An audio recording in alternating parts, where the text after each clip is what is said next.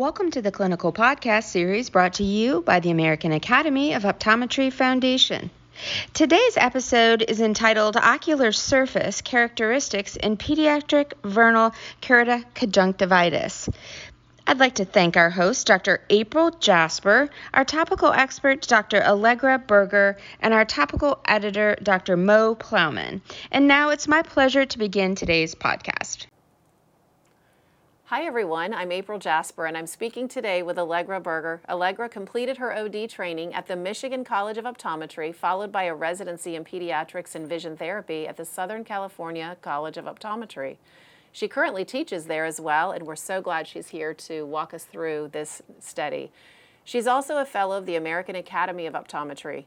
Today she will be discussing the InPress, I love that, InPress Journal of American Association for Pediatric Ophthalmology and Strabismus paper entitled Ocular Surface Characteristics in Pediatric Vernal Keratoconjunctivitis, a Clinico-Cytological Study by Sabu et al. Boy, that was a lot to say. It's a lot to read.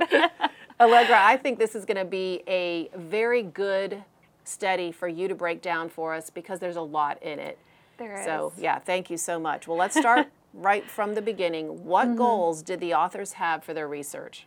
So these authors were looking to characterize how dry eye is involved or correlated with VKC, or vernal keratoconjunctivitis. I know, I had kids. trouble I getting know, VKC, that's all I call easier. it. Yes.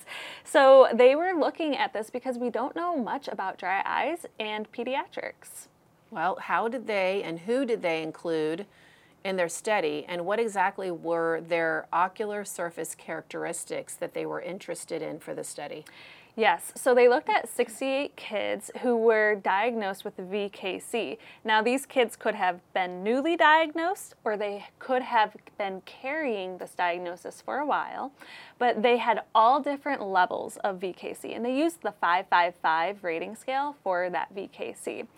What they did is they looked at several things. So I have my notes here on exactly what they were looking at.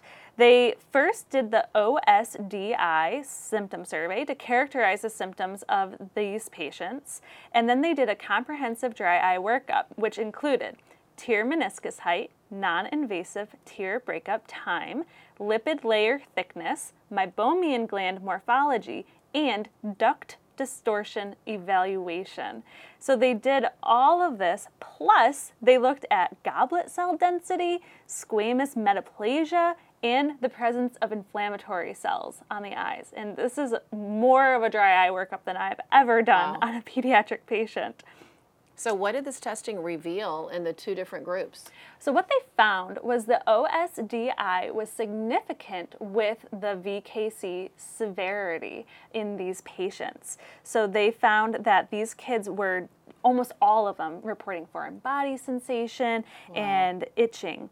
So these kids also had more dryness when they had more severe disease.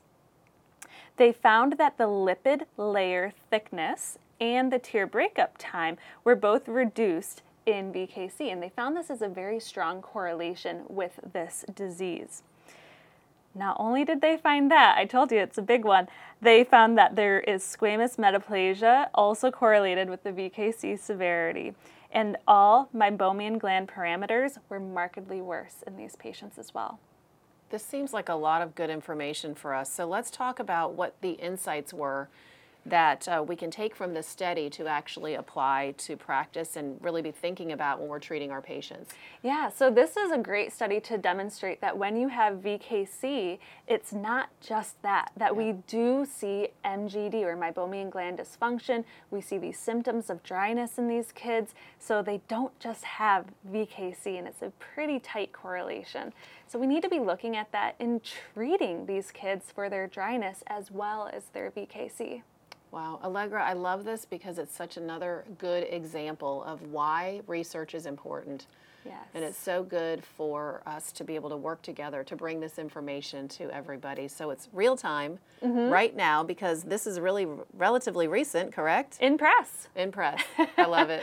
Yes. Thank you so much for being here with me today. Thank you. Thanks for having me.